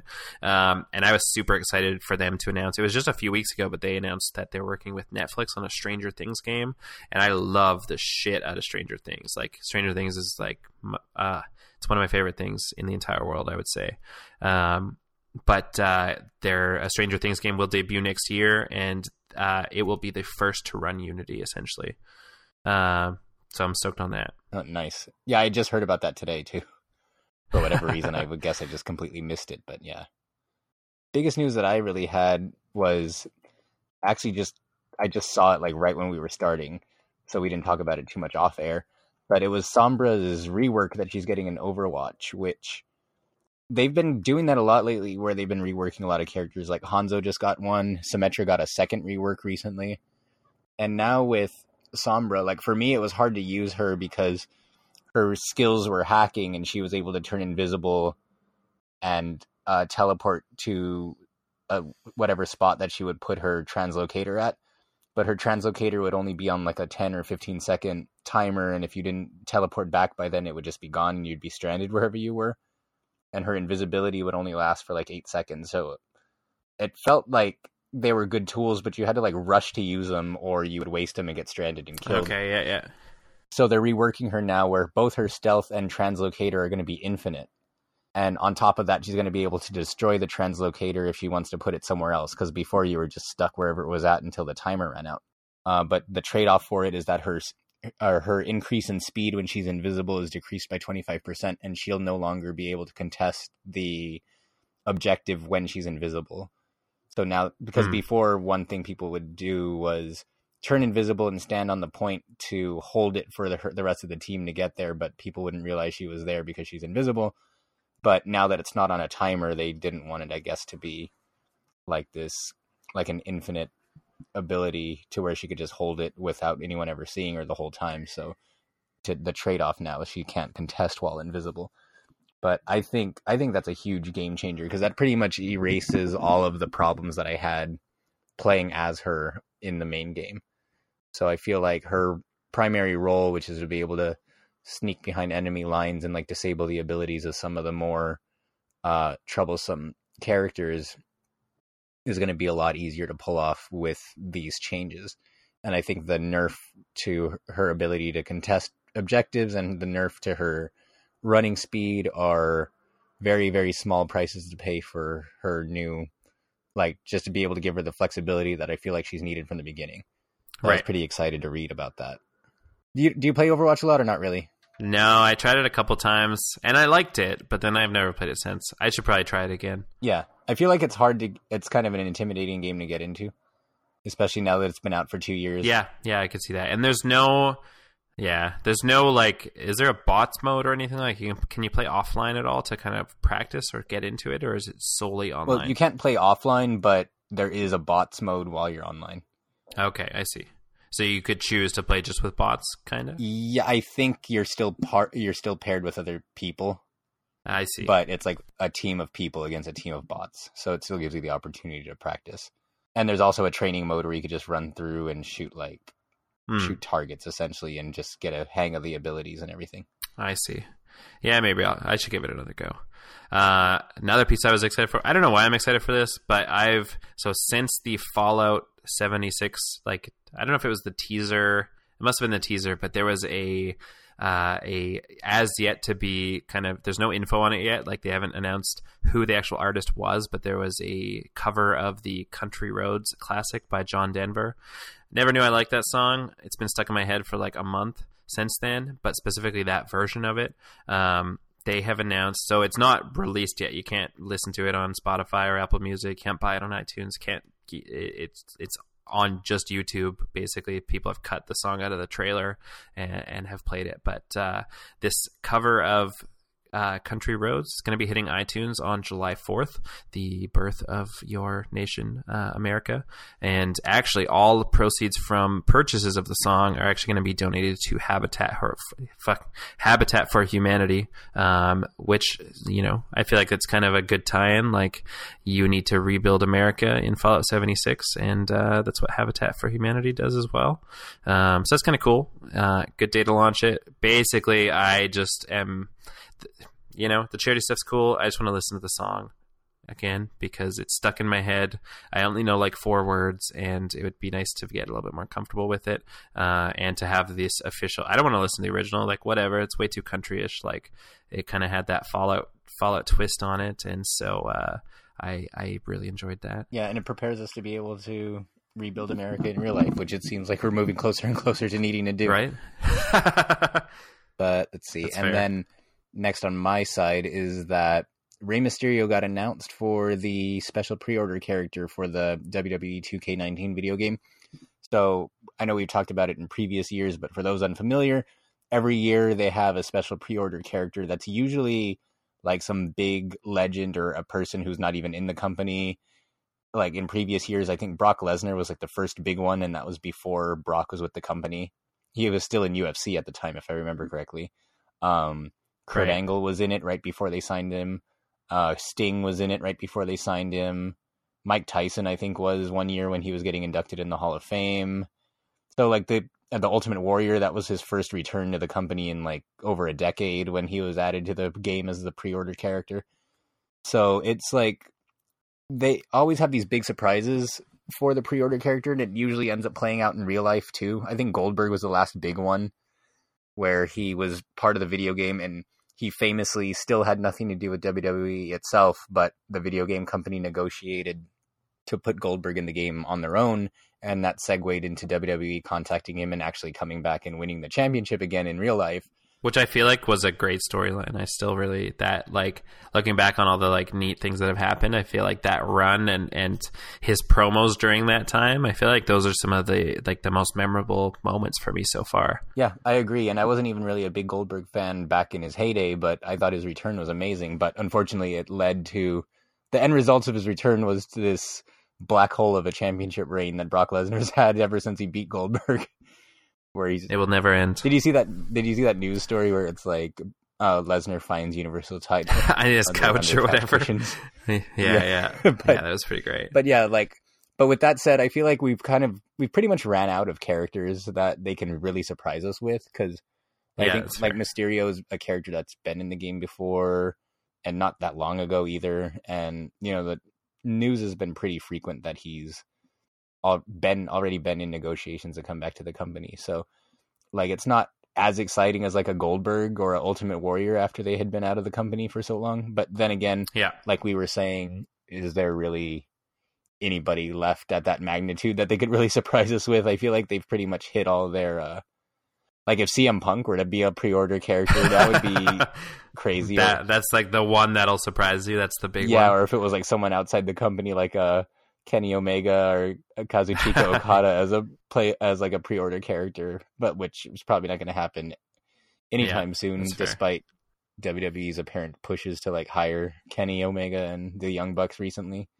But that's beside the point. Yeah, but I mean, it's cool. The trailer. Did you see the trailer for it though? I did. Yeah. Yeah, with everyone pulling the masks off. Yeah, I thought that was really, really well done. Mm-hmm. I thought the trailer itself was really, really cool, and it made Mysterio look like such a big deal. Their trailers every year for their pre-order bonuses are always really well done, I thought. I mean, I feel like the trailers for the WWE games are better than the WWE games. Oh, definitely. like the Snoop Dogg trailer last year, like that was fucking dope. And then last year was a huge improvement from the previous year, though, unless you played on Switch. Yeah, the Switch kind of sucked up the terribleness from all the other versions.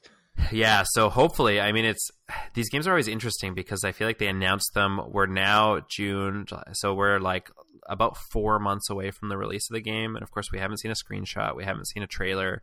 Last year was a big change in the graphics of the game. It still looks kind of bad compared to like most sports games, so. You know, is that something that's going to continue this year? Or are they going to work on some of the other stuff?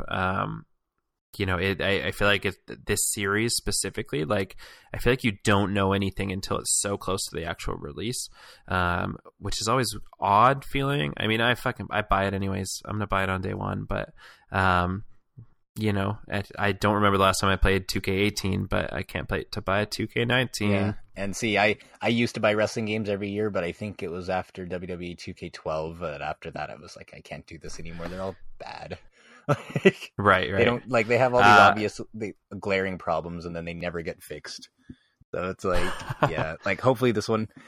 For the wrestling games, I usually wait for word of mouth, and if word of mouth says it's still glitchy and a chore to play or whatever, then I don't get it. But if the word of mouth is like, oh, this is really fun and it's really improved, then I'll end up getting it.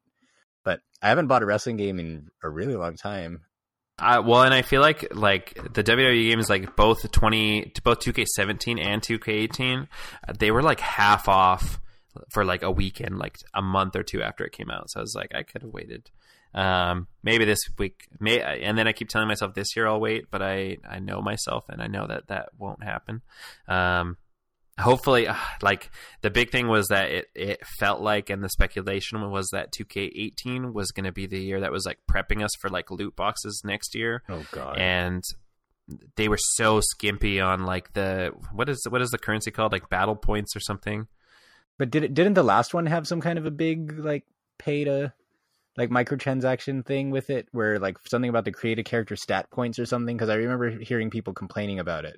Oh, I don't know about that. I don't really usually get into the create a character stuff, but I just feel like in a match, the currency that you would earn in 2K18 versus 2K17 was like it felt like a tenth of the currency, and all the character unlocks were the same, like felt like they were the same. They were the same cost, and I mean it worked. Like I bought the accelerator pack so I could unlock all the characters, basically, so I could play multiplayer, like with the friends on my couch, like with more than 5 characters. But you know I just gave them what they wanted, and so now they're gonna make it worse. Right, I should have earned it.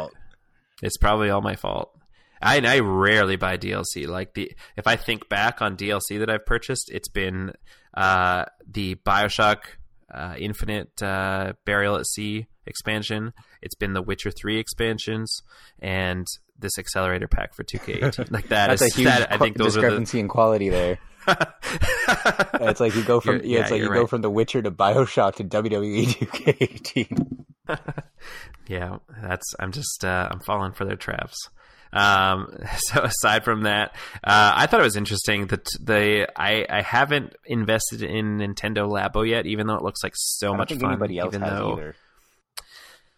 Which is sad because it's so cool. I feel like it's so unique and it's so interesting, and it's like a great, like, I don't know. I mean, it's for kids, but as an adult, it looks like it would be super fun to take them from the store, to build, to play with for 5 to 10 minutes, and then to put away. Like that would be a great day. Forever.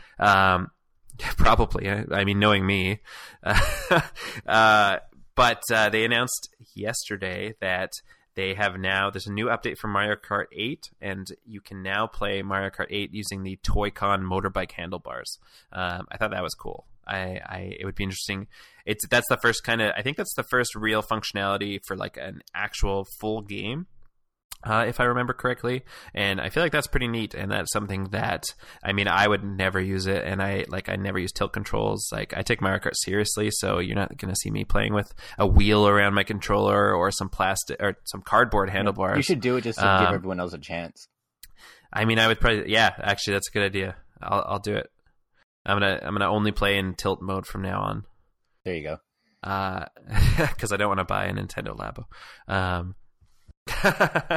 But yeah, I thought that was cool. It would be neat to see, like, will other games get Toy-Con functionality? I feel like Nintendo does a pretty good job of pushing their latest thing or making sure it's compatible with as many titles as possible, and I feel like it'd be cool if they continued it with this. Certainly couldn't hurt sales for the items. So kind of a small piece, but I thought that was I thought that was worth noting because I thought that was cool. Yeah, I mean, it looks cool, but I'm still not buying it. That's fair. Like, Me neither. I don't think anything's gonna get me to buy Labo, to be honest. But I buy everything, and I'm not that interested in that. Yeah, but I mean, it's cool for those who have it. And then the last piece of news that I was going to cover was that the July PlayStation Plus games were announced, which had a couple of interesting entries. On PS3 was Deception 4, The Nightmare Princess, and Rayman 3 HD, which I don't think is anything terribly shocking. On Vita, which, if people still remember that exists, is Space Overlords, which I've never heard of, and Zero Escape, Zero Time Dilemma, which I'm thrilled that I didn't buy that game. I almost caved and bought it like 1,000 times over between flash sales and actually seeing it in person. But now it's free, so I'm glad I didn't. And now I can add it to the collection of its and complete the collection of the Zero Escape games, and it can join the other 2 games as games that I'll own and not play. But I really want to. Who knows if I'll ever get to. Question: my fiance and I were talking. For some reason, we were talking about the Vita this morning. Is the Vita still being sold, or is it done? Is it discontinued? If I remember correctly, Sony announced they were discontinuing it like earlier this year. Was that the Vita though? I thought they announced that they were not producing any more physical games. I think it might have been both. Let me check. I mean, the fact that we don't know means that if it's not discontinued, it probably should be. Yeah, well, no, here's a report that I'm reading that says that Sony was saying back in April that they were going to discontinue the system altogether sometime this year. Okay, I see. And they also announced, I don't remember when, but I think it was sometime this year, they were going to stop releasing free games on PlayStation Plus for both Vita and PS3, if I remember correctly. Oh, okay, yeah. Oh, it said starting on March 8th, 2019, PlayStation Plus will no longer include Vita and PS3 titles, it says. Okay. I wonder if that means are they going to offer more PS4 titles or what at that point? That's interesting. I feel like Xbox has done a superb job with the games with gold, like 2 years ago or whatever, once they made it so every game is backwards compatible. That's a 360 game. Like, it just feels like, and both services have their hit or miss months, but I feel like you get so much with the Xbox Gold subscription. Yeah. And like in the case of the PlayStation, like I feel like PlayStation Plus, even back on the PS3 and when they first started, it was always a way to just get their consumer base used to paying a monthly subscription, so that when they eventually started charging for online play, they would be able to ease them in easier than as opposed to just charging all of a sudden. That makes sense. So, and I don't know if I'm allowed to say this, but I was a part of a focus group years ago before PlayStation Plus existed, where they were asking me those very questions, if I would sign up for a subscription if it had free games, and if I would do it for an online service and that kind of stuff. So I know that's why they... And you said yes, and so it's your fault. Yeah, it is my fault. Actually, I think I said no, but I don't remember. And the story I'm reading too, it does say that the Vita had already been discontinued at the beginning of this year in Spain and in potentially other parts of Europe. So in different regions, it was already being discontinued as of the beginning of this year, apparently. Okay, yeah. So yeah, seems like it's pretty much gone, and they didn't tell anybody, which sounds about right. But yeah, and then like the last two games that were being given away for PlayStation Plus for July was, as I go back to it because I was on the other page, Absolver on PS4, which another game I have no idea what that is, and Heavy Rain, which was really interesting because Beyond Two Souls came out the month after Detroit, and then 2 months later, Heavy Rain's being given for free after Detroit. So pretty much all of their PlayStation exclusive games have been given away on PlayStation Plus, aside from Detroit itself, of course. And I thought it was interesting too, because I didn't follow Detroit too much until we actually were playing it for the episode. But some people were saying that there was a deluxe edition of Detroit where it came, like if you paid $80, it came with some extra stuff, including Heavy Rain, like a digital copy of Heavy Rain. And some people are saying, I feel stupid for, I gave them $20 extra for Heavy Rain, and then a month later they just gave it to everyone for free. So that really sucks. But yeah, I kind of want to play. I rarely play games a second time, but I kind of want to play it again just to see how much it aged. Like I had said on the Detroit episode that Heavy Rain, because I had said on I think so. I was just gonna say on the Detroit episode I said that it was my favorite game that they made, and it was the only one that I enjoyed at all. But I kind of want to see how it compares to Detroit now that some time's passed, especially did you ever play it? I don't remember if you said. Heavy Rain, I did when it first came out. I don't remember it at all. And like my fiance enjoyed Detroit Become Human so much that I've been like eyeing the Heavy Rain / Beyond Two Souls 2-pack, because I feel like I would like to play through both of those again, because I've played through either since they first came out, and I really did enjoy them both when they came out, but also she's not got to experience them at all, and this type of game felt like I don't know if it was the subject matter or the game itself, but it seemed to really jive with her, so I feel like it would be good experience there as well. Yeah, I would love a report from her about what happens in her playthrough of Heavy Rain. Well, that's all the convincing I need. There you go. You just gotta wait. You just gotta hold out like 3 more days and get it for free, so don't give in and buy it now. That means I gotta subscribe to PlayStation Plus. Oh, that's right. Well, whatever. You either paid $20 for the game or like $50 for Plus, and you have it. Yeah, that's true. Not just that, but I was thinking the thing that's going to be the hardest to get used to in Heavy Rain again is how bad the child acting is in that game. I don't know if you remember, but like they all sound like robots. Like they were just literally reading off a paper, and they could barely read as it is. Okay, yeah. Like it just sounded so bad. Like there were some dramatic scenes involving kids, and it sounded like so mechanical and horrible. Like it ruined the scene. So I'm kind of wondering, like, especially with, Detroit had some really good child acting in it, and then we were talking about God of War a little while ago, and like going back to that, I wonder how it's going to be. It was bad like 10 years ago, so I'm sure it'll be even worse now. Well, I am looking forward to trying it out again. All right, so a couple last quick pieces of news. Super weird, but there's a new update coming for Super Bomberman R, and in that update, you're going to have, there's 4 new playable characters, and that is 3 characters from Metal Gear. So you got Raiden, you got Solid Snake, and you've got Naked Snake, and both Snakes are actually voiced by David Hayter, interestingly enough. So Metal Gear's not dead, guys. Metal Gear is back. In Bomberman. And it's back in Bomberman form. And also, surprising, super exciting, I am excited to play Bomberman R again. It's been a long time. I have it already, which is great. I've got it on Switch. It's been a long time since I pulled it out, but I will probably pull it out soon because WWE superstar Xavier Woods has joined the cast of Bomberman. So there's a new Bomber. It's called Xavier Woods Bomber, and it is actually voiced by Xavier Woods himself.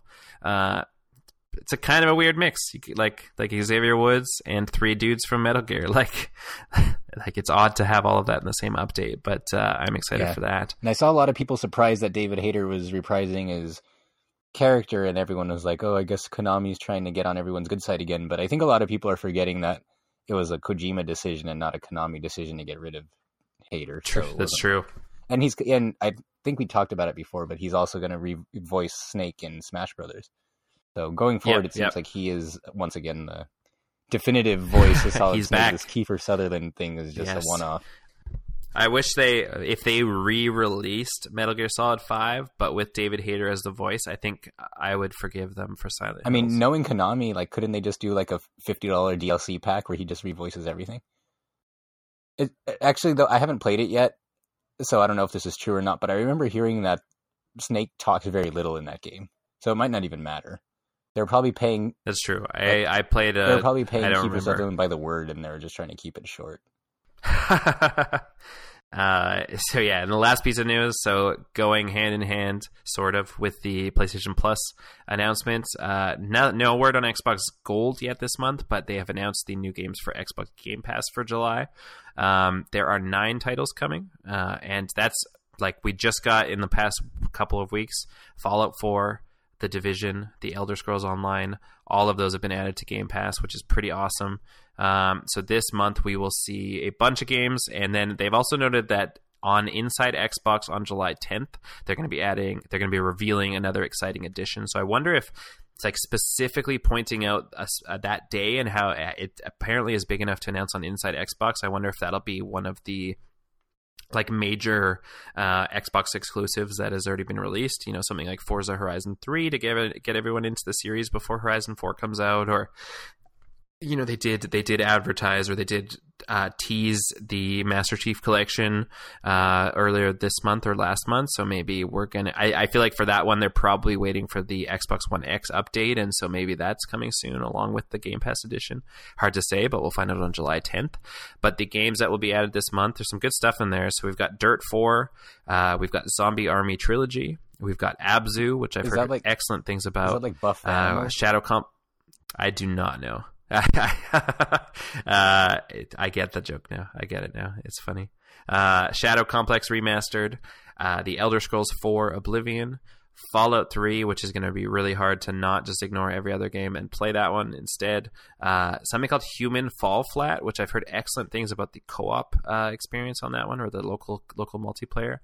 And then you've got Bomber Crew, and on July 11th, the day that it comes out, it's the first big third parties that's day and date on Game Pass, but Warhammer Vermintide 2 is also releasing on Game Pass the very day that it releases. So you can pay $80 for it, or you can grab it on the Game Pass instead. You said $80 and I was so confused, and then I remembered you're in Canada. Like, why is that game so expensive? Is that some sort of fancy collector's edition? Yeah, right? No, that is the price of a game in Canada. Speaking of, I saw a whole display of Chewy Chips Ahoy cookies, and they still had the Sea of Thieves advertisements on it. I think that they're supposed to for a while, because the codes are good until December. The codes are probably good for longer than I don't know about that. Those cookies, I think, stay good for like 7 years. Okay, well, the packaging says like within 6 months, but let's be real. Have you seen those videos where people put like, they store a Happy Meal for like 10 years and they pull it out, it looks exactly the same. And like the fries and stuff look just like they did. Yeah, they're just out of the fryer. Yeah. Super fucking weird. America. I mean, that happens in Canada too. Just to say it's America. Speaking of America, it might have been last week now, but last time I was there, I brought up a few extra packets of Szechuan sauce with me for special occasions because it never made it to Canada, and I had a pack the other day, and it was glorious. But I also found that one of the packs opened up and leaked and was crushed, so I was quite heartbroken. But I mean, now you just got to spread it everywhere, so if you ever want to taste it again, you can just lick the carpet or something. That's true. That's almost it. We're almost done. Mission objective for the week. This is a pretty broad one, but I thought it was an interesting question because I don't think, like, often we talk about what we've been playing and what we've enjoyed or not enjoyed about that. But this week, the question is, what do you love about video games? What makes you play them? And for me, I think the more that I think about it, and especially after playing the Splatoon expansion, I think primarily I just like to be challenged and distracted in a way. I like to feel accomplished when I'm playing games, but I also like to feel accomplished in the context of a setting that I can't experience in real life. So, like, in that sense, that's part of the reason why I think I can't get into like sports games, because that's something obviously not at a professional level, but if I really wanted to go play basketball, I could just do it. But right. I can't turn into octopus person and like run around shooting like shooting aliens or whatever. Not with that attitude. Yeah, definitely not with that attitude. I don't think I have the stomach for it.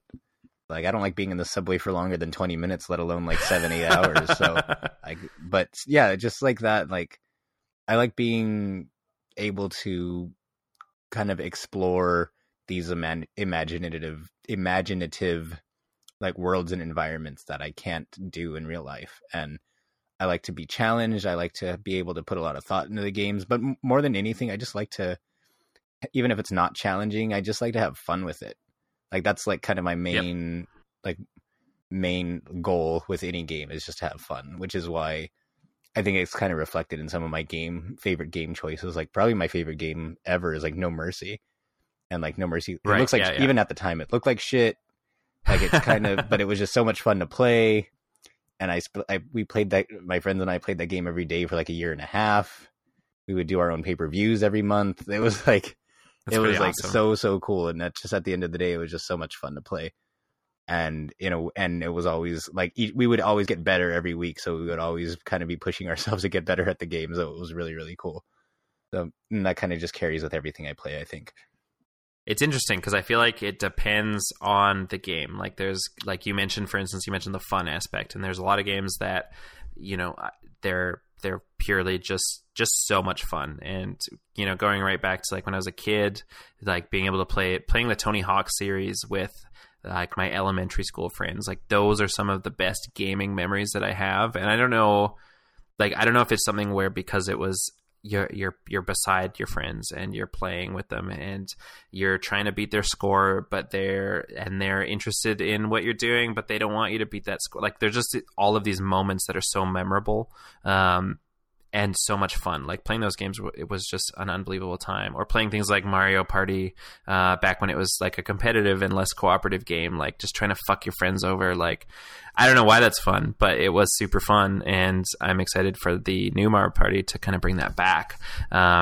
But then on the flip side of that, for me, I feel like it's not so much the challenge. Like, I enjoy a challenge, but the thing that draws me in typically, and just like you said, it probably reflects in a lot of the games that I choose to play, or a lot of the games that really stick with me or that connect with me. But I just really enjoy like the stories in games and the connection to the characters. And I mean, I probably play a lot of those games for the same reason that I watch a show or I watch a movie, but that level of connection with the character, especially in games when you are, you know, directly in charge of the choices that they make or what happens to them, like, it's just it's another level of immersion and another level of connection that you don't get with you don't get with any other medium, because you are that character and you are going through what they're going through.